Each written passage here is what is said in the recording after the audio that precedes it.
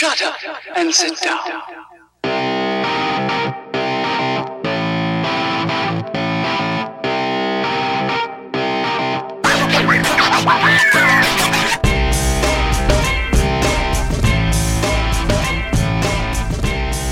Okay, welcome back to another NBA Finals edition of the Limited Upside podcast.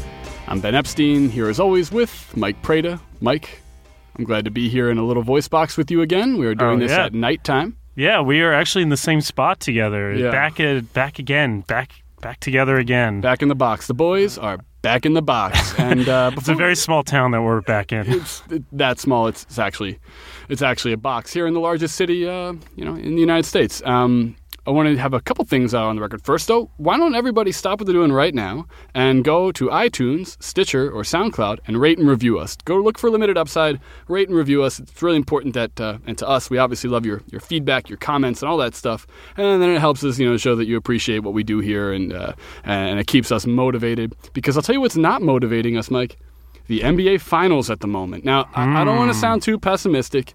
We were debating what to talk about because it's been a few days in between that last game, Game 5. I think Andrew Mogut might return for Game 7 at this rate. I know, right? With the amount of days in between. I know. Game 7 will be played on July 18th, by the way. A month and a half from now. It's unbelievable. So, Mike, one of the things I wanted to ask you, because we were kicking around, what should we talk about? Do we talk about Game 5? Do we look ahead to Game 6? And we could do a little bit of both of those. But I wanted to get your overall impressions, not your, analytics and not your picture breakdowns and all that stuff. I want to get your actual, I'm Mike Prada and I love basketball impressions of this NBA Finals. Do you like this NBA Finals, Mike? I've been a little disappointed by it. No question about it. I just, what it is? I think it's actually quite simple. I think the biggest thing that's lacking in this Finals is Steph Curry. Interesting. And I think I guess Game 5, if Cleveland comes back and wins, will be seen as that's the game where we can say there were some signature performances. Mm-hmm. There was a team that really played at their highest level. I don't think we've really, in Games 1 and 2, I thought Cleveland were just terrible defensively in a lot of ways, and it felt too easy. Game 3 was a blowout. I mean, the two blowouts in 2 and 3, it wasn't even a memorable blowout. Game 4 was a very good game, but now it's sort of been marred by what happened with LeBron and Draymond Green and all the war of words there. And then Game 5, obviously, no Draymond Green at all. Obviously you had the great LeBron and Kyrie performances, but, every time I think about how underwhelming this postseason has been, I keep coming back to the same thing. Not enough Steph. Yeah, well, maybe this is the NBA Finals that this postseason deserved then. Yeah. Look, the Finals have been one blowout after another. The part of this series not really having that, or at least to me and Mike, look, the rest of the NBA world listening to this, fans of the game, Cleveland fans, Golden State fans, I don't want to be Debbie Downer here. I'm just being national sports fan Ben, who thinks that between Game 1, which was a fine basketball game, and it was okay. Fine basketball game, and Game 5, there were 2.5 weeks of nothing because Games 2 and 3, 4, just weren't that good. So when you're dealing with the amount of days in between each game, two things happen, and this is, I think, my biggest issue with the NBA Finals. With all the time in between games, you could talk about what's happening on the court. But this Finals keeps going to the wrong parts of basketball. The off the court, the armchair psychology, Kevin Love's future, Draymond Green's antics, LeBron James crying. None of those are jump shots. None of those are defensive switches. Mm-hmm. None of those are coaching decisions. Is Steph Curry hurt or not? Yeah, is Steph Curry hurt or not? Is Klay Thompson growing up privileged? I hate these. I hate those things. It's a little bit, I kind of understand why there's a gap in games. I think it's easier for all the players and the people covering the team. And theoretically, you get the players playing harder because they've rested more. Obviously, I think there's a bigger problem in the league with how many games they play and how tired they are at the end and all of that. But you're right. There's a gap of stuff that has to be filled. Yeah. And with so many players not playing at their capability, it's not like there's a lot of basketball things to talk about when we have a blowout. So we have all this stuff with Draymond Green, and we have all this stuff with is Steph healthy or not, and what is LeBron's disposition? Did LeBron bait Draymond and all of that? And it's a little distracting, I think. Yeah. I think it's been, now obviously the ratings are great. Yeah. Obviously we might be just wanting more. Certainly it's good for the sport. These are the top recognizable teams, but I think maybe some of it was expectations too. Sure. Because last year, the Cavs didn't have their full firepower. We can argue whether that was a good or bad thing for their chances. I think clearly we've seen this series that it's not necessarily a great thing to have Kyrie and Kevin Love, although Kyrie has played so well.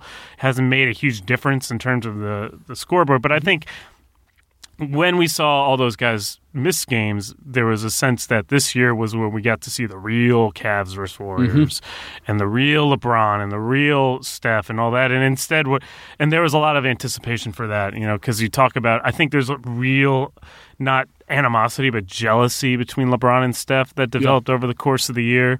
I think there was it was building into something, and then what we've got instead is that has been underwhelming. Yeah, I think you're right there. I think there is some jealousy of not the free pass, but just the nature with which Steph is viewed publicly. If LeBron, which I find interesting, by the way, I'm not sure how I like this conversation, but it's interesting that we are having it. Yeah, and because I think it's real. I think if LeBron had just come off the way he's been, or the way that Steph has been playing in this NBA Finals, we would never stop hearing about how awful and how big of a choke, and et cetera, et cetera. Meanwhile, the flip side of it is, look, I'll be the first one to say it. Steph is clearly injured, and I'm not sure how many surgeries he's going to have this offseason, but there will be more than one. I promise you, it's his elbow, it's his leg, it's his ankle, you name it. Shoulder, supposedly there. I mean, he's missing the Olympics. Yeah, and that means a lot to him. Yeah. So, especially given that potentially two of his teammates, or one of his teammates now, and Draymond might be still participating. I think that there is something to be said for the LeBron public exposure. I don't think there's ever been a bubble that's burst, but I definitely think there is an amount that you can take. And I don't think we've gotten there with Steph yet. I think that his demeanor and his quiet personality. I mean, look, how quiet were those shoes he just put out? They're the quietest.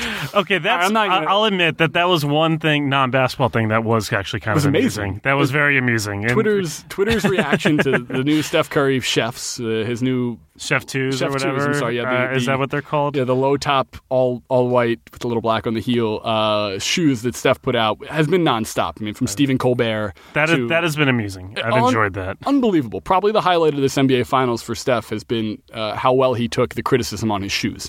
Well, did he take it well? He had straight fire on it. He put fire on it. I thought he kind of took it a little personally. I don't know if he took it so well. I just wonder though, he had say in those? Or he didn't. Okay, but here's the thing, right? It's like they're popular the same reason that, I don't know, Taylor Swift is popular. It's not necessarily for to be cool, but it's going to move units.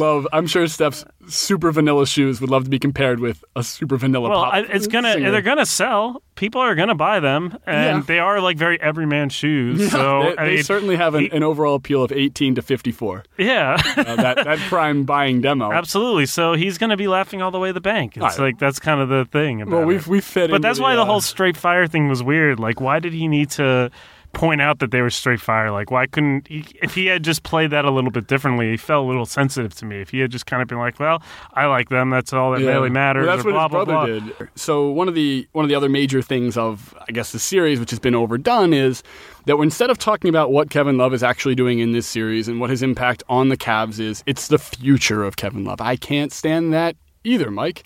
Interesting. Do you like hearing every single day about why or where or how Kevin Love is going to fit into the Cleveland Cavaliers' plans next year? Yes and no. I mean, I think it's fairly clear that the fit is not great. Do you think he's leaving this offseason, regardless of what happens in the rest of this finals? I think there's a lot of good reason to trade him. Yeah. Obviously, you need a second partner to want to trade, and you need a package that you like. Mm-hmm.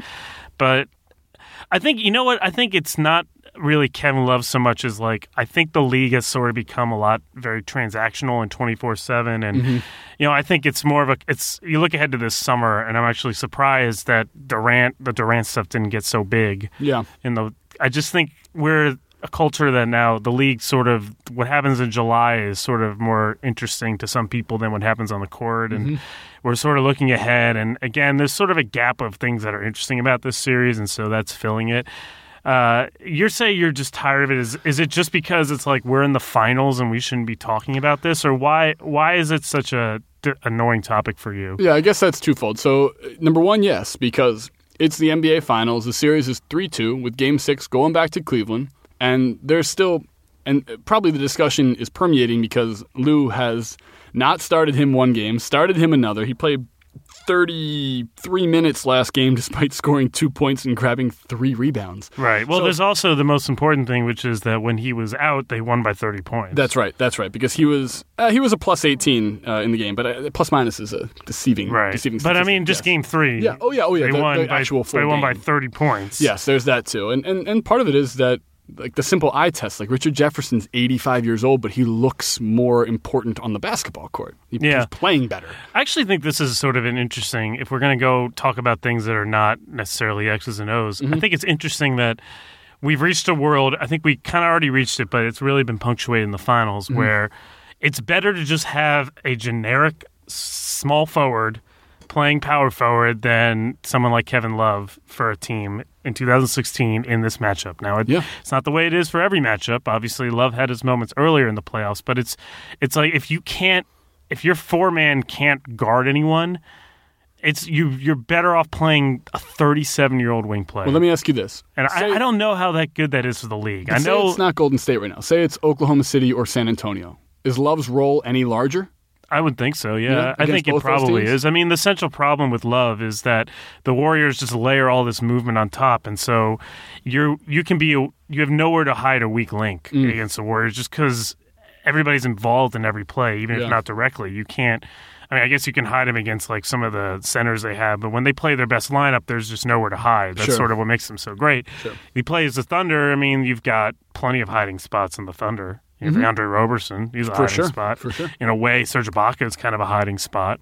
So I think he would play a bigger role. But it is sort of interesting. If the Warriors are the future of the game, and this is a future where everybody's kind of a wing and a lot of these teams are playing smaller, you're sort of legislating a big part of the league out of the game. And I don't know if that's such a great thing. I mean, shouldn't it raise some alarm bells that it's just a weird thing that the Cavs are so much better playing a 37-year-old small forward in a different world than playing Kevin Love, even in his diminished state. I think it's odd. It is. I also really do like the symmetry that Kyrie Irving grew up in North Jersey, a fan of Richard Jefferson on the Nets. Oh, that's which is funny. Amazing. It's great symmetry. Yeah. I love how the game plays out like that sometimes. But we should talk about Kyrie, though, right? I mean, what do you? I've been thinking about this a lot. I think I should start this off because I was super critical of him. Actually asked for one thing multiple podcasts ago. I said, I want to see Kyrie Irving and Kevin Love. We were talking about both of them at the time.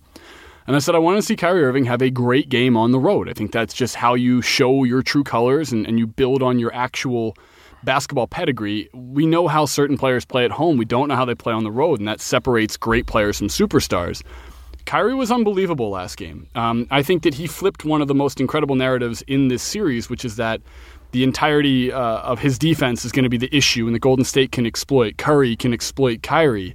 And that got flipped on its head in a big way, Mike. It was the opposite. And then it wasn't just Steph. Kyrie was exploiting Klay's foot speed. And then he was exploiting on a switch Iguodala's. And then he was exploiting on Curry. And the whole idea is that he is an unstoppable offensive machine certain games, and that was last game, but it's also been the last two before that. Now he's on a 3-game streak in the 30s. 3 games at 30 points at this point. Shooting a good percentage. Against a great defense. A great defense, but I'll say this, Mike, and I want to get your thoughts on Kyrie too.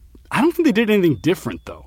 They just won their ISO matchups last game. It's like win by the ISO and die by the ISO for Kyrie and for LeBron. I think Kyrie, certainly I didn't see too much different. I do think there was some differences with LeBron. Was that more Draymond not being there? I think that was a big factor. I mean, you think about it, in Game 4, who's protecting the rim? What did the Cavs shoot at the rim in Game 5? A very high percentage, I think. Yeah, I think they did too. I think also with LeBron, what they did is they stopped doing that like back pound on the post, and because that wasn't working. Yeah. Like one of the things that I have caught a lot of crap for is that after Game 2, I wrote that the LeBron is not good enough to beat the Warriors anymore. I mean, he's not aging. He's aging. Mm-hmm. The strategy that they're using kind of relies on the assumption that like LeBron might score a little bit, but he's not going to really kill us in this way. I think what they did instead is they stopped some of the backing down. They had him start from a higher position on the floor. They used Tristan Thompson to kind of make sure the Warriors couldn't quite go under as easily. And then LeBron stepped into his jumpers and made them. Yep. If that continues, that is sort of like what happened in 2013 when the Spurs did the same thing. Yep. And he made I got those that shots. same vibe, man. Even the way that they were defending him was very Spursy. Like there's a big difference between like deferring and letting a guy get a shot that you think is a low percentage and then putting your hand down and stepping away from them. Now, those are two totally different shots. I agree. And this past game, and Iguodala, who's one of the best defenders in the NBA and one of the best of all time against LeBron, at least in making him uncomfortable, had a few very clear possessions in my head at least, where he didn't just step away, but he made sure that LeBron could see the 3 feet in front of them. Like it was like, shoot it. Like you could almost hear him saying, shoot it. He's been doing that all series. Right, but then this last game, after the first couple LeBron hits, you got to know, well, not this game. Because that's how LeBron goes. We both know this. He has games where his shot is comfortable. He feels like he's in rhythm, and that was last game. So what? But the problem though is well, they had no one protecting the rim. Well, that and also LeBron's hitting a shot this game. What's the adjustment? Yeah, no, right. I mean, I guess if LeBron's hitting a shot, you're in trouble. You kind of have to tip your cap. Yeah. What I did think was significant though is that they made it. Tristan Thompson kind of did a little bit of like Warriors kind of towing the line in illegal screening in that game 5. He sort of they would sort. This? I haven't written about it, but okay. I did tweet about it. They did this thing where so Iguodala wants to duck under the screen and sort of meet LeBron. Yes. So what Tristan Thompson would do is he'd slyly kind of grab Iguodala's arm as he was ducking in and then kind of essentially box him out on a roll, kind of turn. And so that way LeBron sort of had a little bit of daylight, a head start, and Iguodala couldn't spin off those as easily as he did in Game 4. That was sort of sly. No, right. That's important. That's important. That's just like a running back getting a fullback in front of them, opening up a hole, and then he makes the first cut.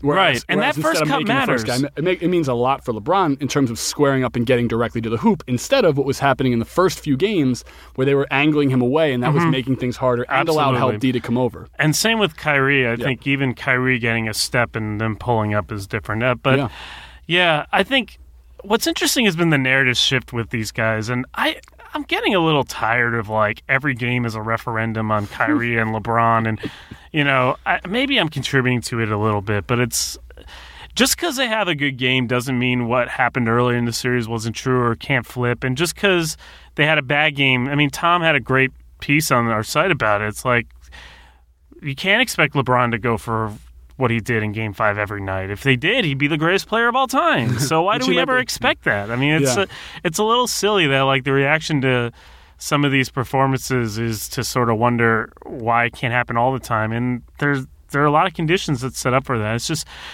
where it's like a meta conversation that we have at this point, and it goes back to what you're talking about of all these days between games, and it's like.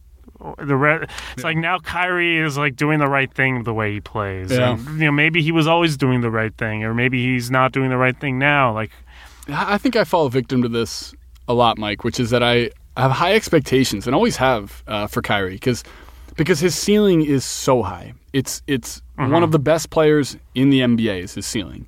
But then oftentimes you're not getting that, and you don't get close to it. And I think that's not necessarily in how he plays on the offensive end of the court. It can be seen in his body language. It can be seen in his defensive intensity, whatever it may be. But I think I am unnecessarily, and I'll go on the record and say it. I'm harsh on him, but I think that's in that sense of I want more from him because I think he can be great. Yeah. And last game, look, you shoot 17 of 24. With some very 6 tough assists. shots. I almost find it incredibly tough shots. But I almost find the 6 assists to be more important than the 41 points or whatever it was he scored, because that shows that he was looking to pass, and he had some... Taking 24 shots isn't that many. That's a totally adequate amount. And obviously, he was incredibly efficient last game in making 17 of them, but he was looking for other guys. I think that it was a natural offensive game for him. And look, his comfort zone was there against everybody they threw at him, which I think is interesting because LeBron can get uncomfortable when different guys come at him. And Kyrie might be that unguardable player in this series, which is a little bit different than every other finals LeBron's played in. Yeah, I think sometimes maybe Wade has filled that role. That's a good point. I think with Kyrie, it's less about how many shots he takes and how many assists he has, and more about like how long his moves take. Yeah, that's a good point. It seemed like he was a little more decisive here, but decisiveness comes from defensive coverages. I mean, sometimes it's hard to be decisive. And confidence, too. LeBron was pumping confidence into him all game long. Yeah. LeBron can do that. The same way he can usurp confidence from a Kevin Love, which he does way too much. He emasculates him far too much on television. Basketball sense. In basketball sense, on television, which like, I Did you see that? Did you see that clip where like Kevin Love looked like he was coming in for a high five and then got dressed down like Mario Chalmers? Yeah, and like that's the thing though. Like Kevin Love's not Mario Chalmers, and you can't treat him like that because ultimately he's going to leave. He's not like a LeBron minion where. Well, he's under contract for. Yeah, he'll be traded. I'm sorry, because LeBron will be the one trading him. But that's true. That's a fair point. The point is with Kyrie though, the same way that maybe that Love can be put down, you could see LeBron would throw him a very a strong chest pass right before half court, being like, "This is yours. This is your possession." And then right there, that gets Kyrie into that offense. And I don't think that always happens. I think sometimes. Yeah.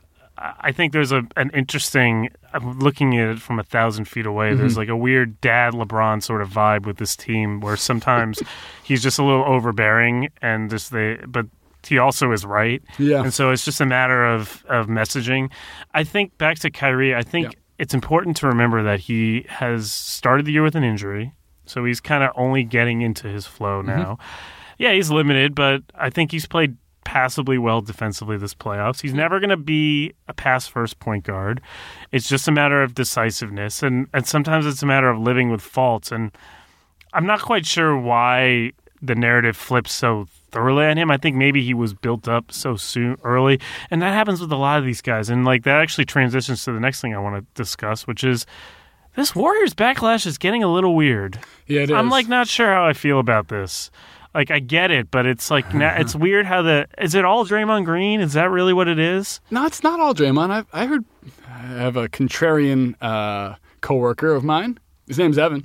He's a great guy, but he will pick the devil's advocate side on anything. And he's an anti-Warriors guy, and his anti-Warriors sentiment comes from, he thinks that Curry is sort of like brash and almost like he knows that you're in his pocket, so he treats you like that. And LeBron's always trying to earn it. I think Curry is brash. Yeah, I think this team is a little brash. I agree. And so, but now that the microscope has been on them for 73 games and this entire playoffs, and to be honest, all of last year or a lot of last year, I think that maybe you can stare at a diamond long enough and find its imperfections, and I think that might be what we're doing. Look, I still think that they're led by cool guys who have good personalities, who like each other, who play for each other, who you would want actually as role models. Like you would want to tell every undersized, small forward, power forward, center in the world to try to emulate Draymond Green. Play as hard as he does. Act like nothing's given to you. All those cliches. You'd want to tell every mid-major shooting guard, like, you could be in the NBA. Your skill set is there. And you want to tell guys who have to go to Washington State who've been playing under their father's shadow their whole life that you could still be one of the greatest players. You're way better than your dad. Like, I think there's still a lot of great stuff. Steve Kerr has a million awesome stories in one to root for with them. But I think that those stories have been told, so now we have to find the other side of it. And that's where this Draymond is certainly handing the other side on a silver platter, I would say, this postseason. A silver cup, yeah. Yeah, I guess, yeah. If we're going to Not the kind you drink out of. Yeah. But look, I mean, is that wrong? No, I don't think it's wrong, but what do you... Mike, there are things about the Warriors you don't like. What are they? What is it? Honestly, I still like them, but I think it's easy to not like some of the stuff that Draymond has done this postseason. I think it's easy to not like the Klay Thompson, man up LeBron stuff and it just seems like a little bit of a little bit ridiculous, and I think sort of some of that. But the central thing that I find fascinating about them and what I think contributes to the backlash is that it's really hard to put them in a box, right? They're a jump shooting team that loves it when you play physically with them. Yep. They're a jump shooting. You saw how physical Game 4 was. That was most physical basketball game I have watched that I can remember. They are alternatively like Bad Boys Pistons level nasty. Yeah. And maybe dirty, and maybe all the illegal screens, boo-hoo, like all that. Maybe a little bit of that mixed with retro Phoenix Suns, 140-point, shove it up type of thing. It's write it on his face, that's a contradiction, just in terms of their style of play. And then you think again of the contradiction between their best player and their most vocal player, Steph and Draymond. And we talked about this, 5-6 podcasts ago, some in the beginning of the playoffs. But, they're a unique team where their heart and their brain are different players. Yeah. And that's not usually the case. Look, LeBron is the epicenter of everything that happens in Cleveland. Whether Wade or Bosh factored into specific games where they may have been the alpha, it was LeBron on both accounts in Miami. But that's just not the way it is in Golden State. Yeah, and Durant and Westbrook are kind of almost one brain in Oklahoma City. That's right. Yeah, they're two very different personalities. It's also you think about, look, this plays into it, but you think about the upbringings of Clay and Steph coming from privilege, whereas Draymond comes from a very different sort of world. I think some of that, it's actually sort of an interesting subconscious contrast between the Warriors stars and LeBron, who sort of have different public images despite kind of very different upbringings and all that. I think a lot of that is starting to play in, or maybe we're just getting delirious by all the games. Yeah, I mean, it might just be like all the, but the Warriors backlash is interesting. It makes me wonder two things. What happens if they get Durant next year? I know we're already looking ahead, but if they don't, they're going for a three-peat, what have we grown tired of them now? Are we rooting against them? How do we think of them as they win? Is it really as simple as the winners just kind of write the story? Yeah. Well, I just wonder about it. So part of that definitely is that last year it was a new invention. It was like the first car that ever had a sunroof. People were like, oh my God, you can open the window on your roof. The idea being that, never seen this before. I hope it wins so that the league will become like this, open and fast and three-pointers, etc. But the problem is, and I'm not going to say this is original thought. Bill Simmons says this all the time. Maybe it's just as unique as Clay and Steph being on the same team as a once-in-the-NBA lifetime thing. It was interesting how a lot of teams tried to Warriorsify themselves this year and failed. Yes, because they don't have specifically those two, but as we learned last game, and this is a thing we've talked about multiple times, LeBron being the queen piece on the chessboard for the entire NBA, but specifically Cleveland. Well, there might be one other queen piece. I think it's Draymond Green. I think we learned that last game. Absolutely. And that was like starting a game right there. If that was chess last game, it was like starting a game where one team had the queen and the other one started without their queen. Because by the end of it, that queen was too powerful and it opened up the whole board for everyone else. And that really did play itself out because it was a tight, great basketball game for 3 quarters. I mean, it was a great game. For maybe 2.5 quarters. 2.5, till the end of the third. I actually thought the Warriors might find a way to win just because Steph and Clay were making so many shots. And Iggy was playing really well. I thought Iggy had a good game. Yeah. And then what happened is the third quarter arrived, and I think the Warriors sort of realized that, no, Harrison Barnes can't do the things Draymond can. It's just not... Yeah. Well, we could talk about the 5 open threes he missed last game that were wide open threes. Yeah. Well, Harrison Barnes is a whole podcast topic in of itself. Yeah. But, I think not having Draymond Green was such a massive absence. It just changed the rotation. It changed a lot of the defensive coverages. It changed... and Bogut got hurt. We haven't even mentioned this yet, but Bogut got hurt. When your rim protector's suspended and then your center, who's also your other rim protector, hurts his knees, out for the rest of the playoffs. And I feel for Andrew Bogut. He's had so many bad injuries in his career, and he's a tough guy. So when he was writhing on the ground, you knew it was something. Yeah. It was an awkward fall. And he's been playing hurt as well. Yes. Yeah. So I think you're right now, but okay, Green's back in Game 6. Yeah. So what do you think happens in Game 6, Mike?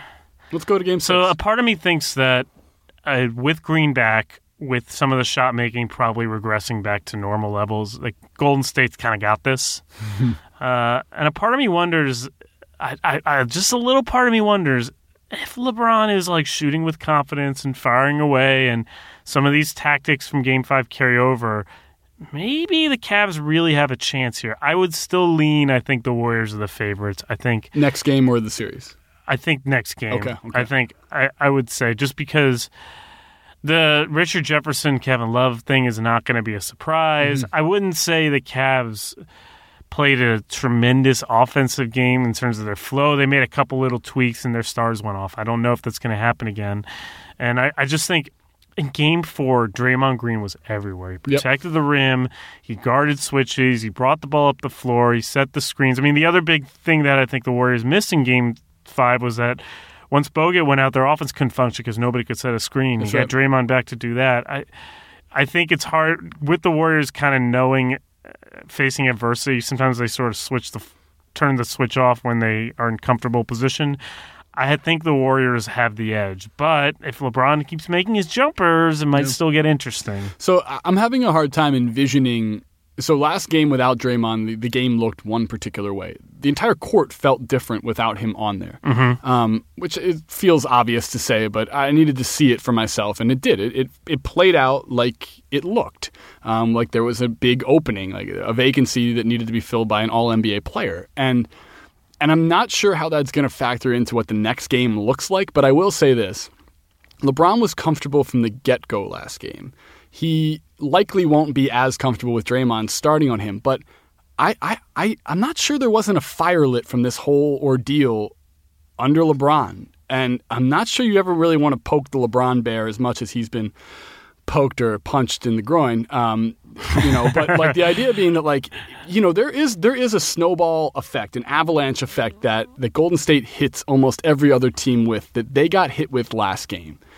This blitz of just two incredible players taking over and beating them. It's not uncommon for them to do that, for Golden State to do that to their opposition, and then having to rebound from a beating like that, where you take 82 points from two guys, which was that's an NBA Finals record. Two teammates have never scored 40. Not Scotty and Michael, right? Or MJ and Worthy, or Magic and Worthy, or Bird and McHale. None of that has ever happened. So there is some amazing historical factor to 41 and 41 there. But I have a tough time seeing that being duplicated with Draymond back on there. I just feel like he's the extension of Kerr's nastiness on the court. He's the one who gets Curry to the right mental state, who makes Clay feel the most confidence, who then allows for the other bigs, so guys like Barnes, who's a big on their team, right? And Iguodala, who had to start that game and come in with a lot of energy that he didn't necessarily have come the fourth quarter.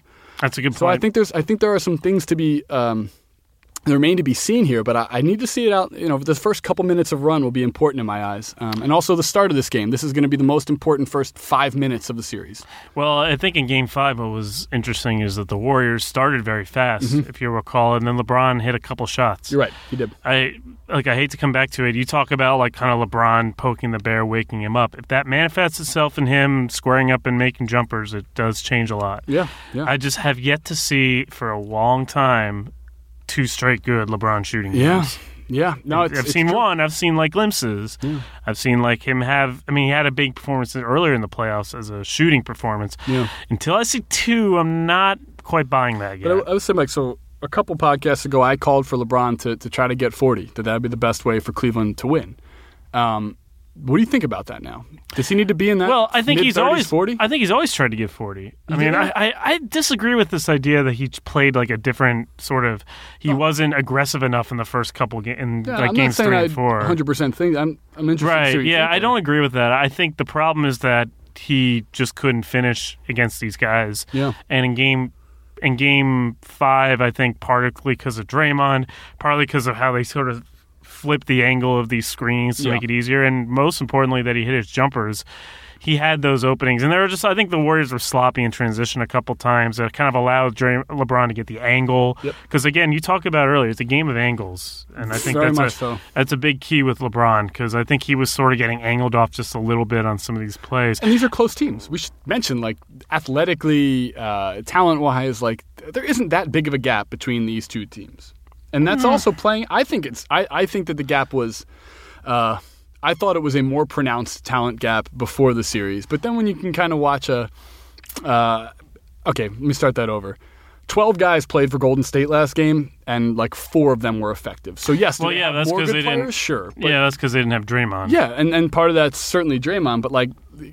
Cleveland only had 7 guys score points, and Golden State played 12 players. So there is a certain point where, like, yes, depth is great and it's important, but you need to get something out of the 5 guys on the court. Yeah, I think that's true. I think, obviously, Steph's got to play a little bit better. I think the question that I have is whether he's really capable of playing all that much better. This is just where his body's at. Yeah, but I think, again, it comes down to if LeBron is making jumpers, it sort of changes the whole floor for him.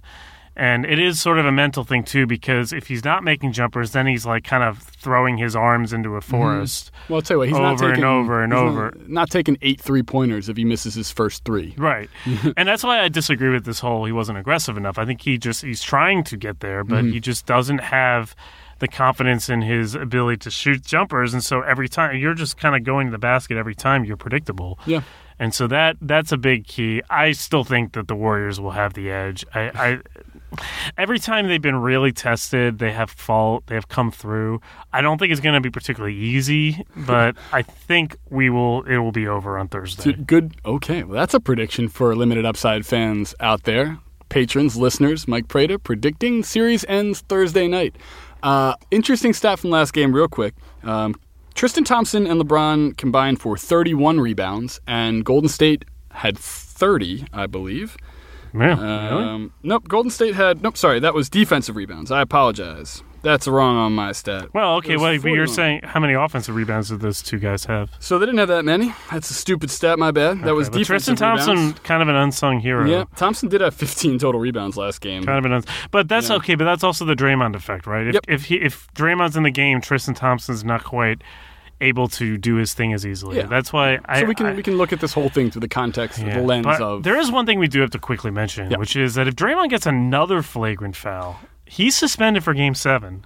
Wait, is that true? It doesn't restart after this? No, it's every flagrant foul afterwards you get suspended. Oh, if he gets another flagrant foul, he's off for Game 7. Yeah, they can't do that, though. NBA already got what they wanted. They get $55 to $100 million more from there being one more game. The TV deal is fixed in income. TV deals are fixed in income. Yeah. So what about like everything with the 20,000 seats and everything that happens? Oh, well, that's not TV deals. Yeah, it's money. It's money for the teams. So you don't think there's any financial advantage to playing 7 games? There might be like sort of like an indirect brand, like, oh, this series is kind of now long and great. Like, what do you mean TV deal? The amount of money that you get from the TV deal, the contract is, I believe, fixed. What about advertising?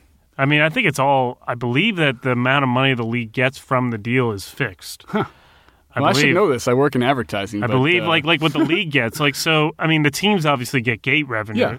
I could be wrong about this, but I believe that it's all sort of set in advance. But, I mean, there is an advantage, I guess, long-term, which is if you have like a 7-game series, maybe more people are paying attention and they become active fans. Because I feel like it'd be a poor marketing or advertising decision from ABC, Disney's standpoint to not put a premium on games 6 and 7, given...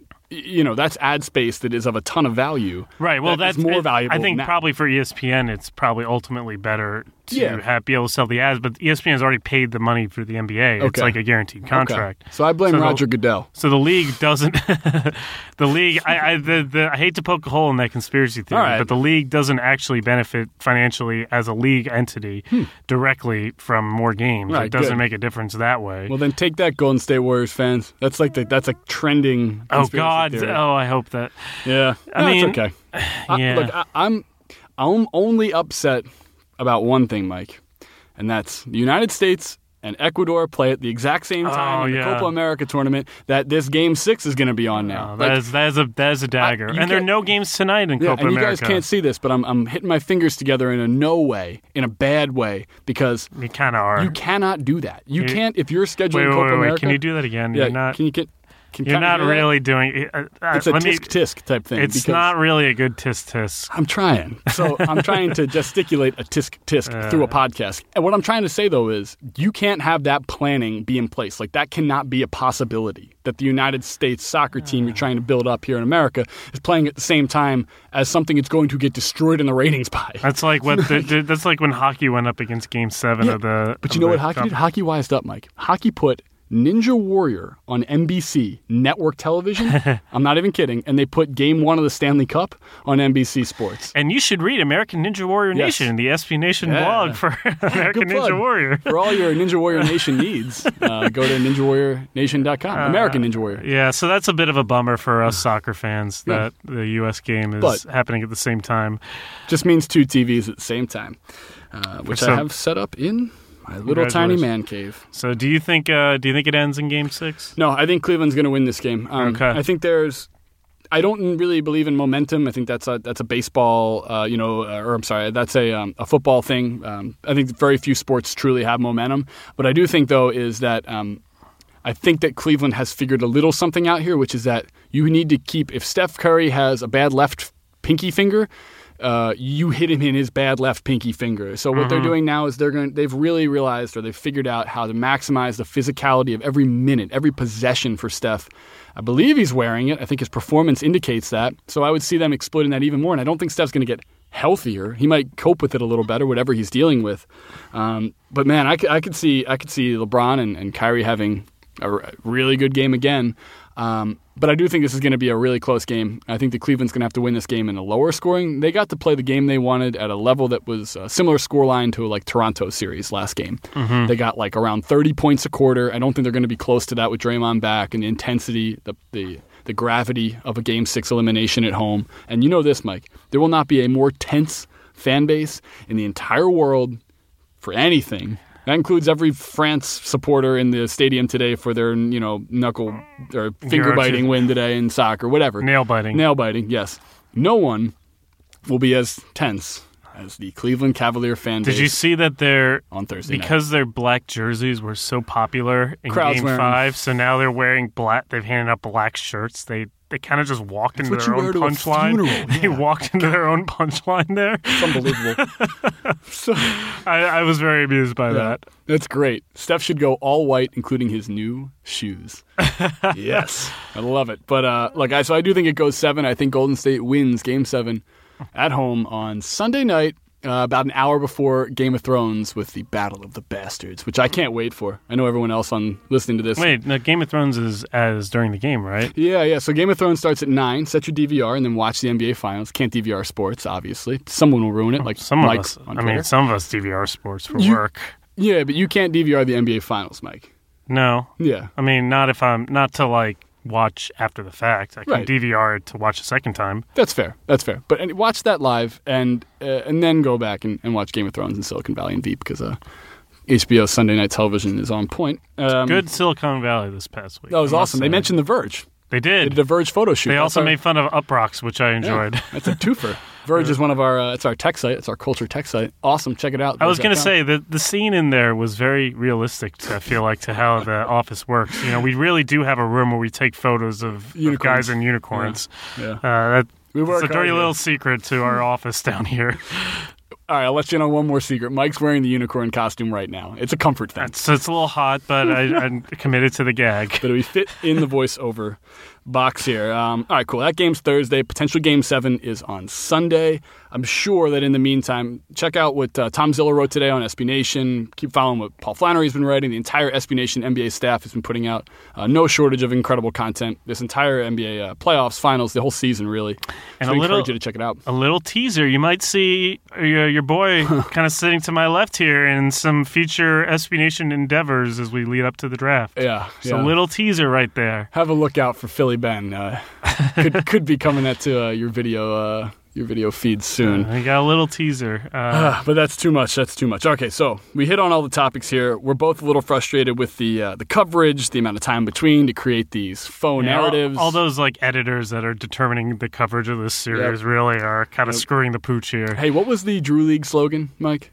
It was like... No excuse, just produce? Yeah, that should be the NBA Finals slogan for the next 2 games. No excuse. That's right, Steph Curry, you listening? Just produce. No excuse, Steph. Just produce. Just produce. Barron would do it. Barron would say, no excuse, just produce, and then he would knock off the number 1 seed in the Western Conference for your Golden State Warriors. Okay, so find us, like I told you in the beginning of this podcast. Yeah, actually, there's actually a paywall on this podcast, so if you don't review us, it's like one of those newspaper drop-downs, those surveys you got to answer. That's actually how it works. So review us, rate us. There's going to be like a little pause at the beginning of the podcast. Actually, you would...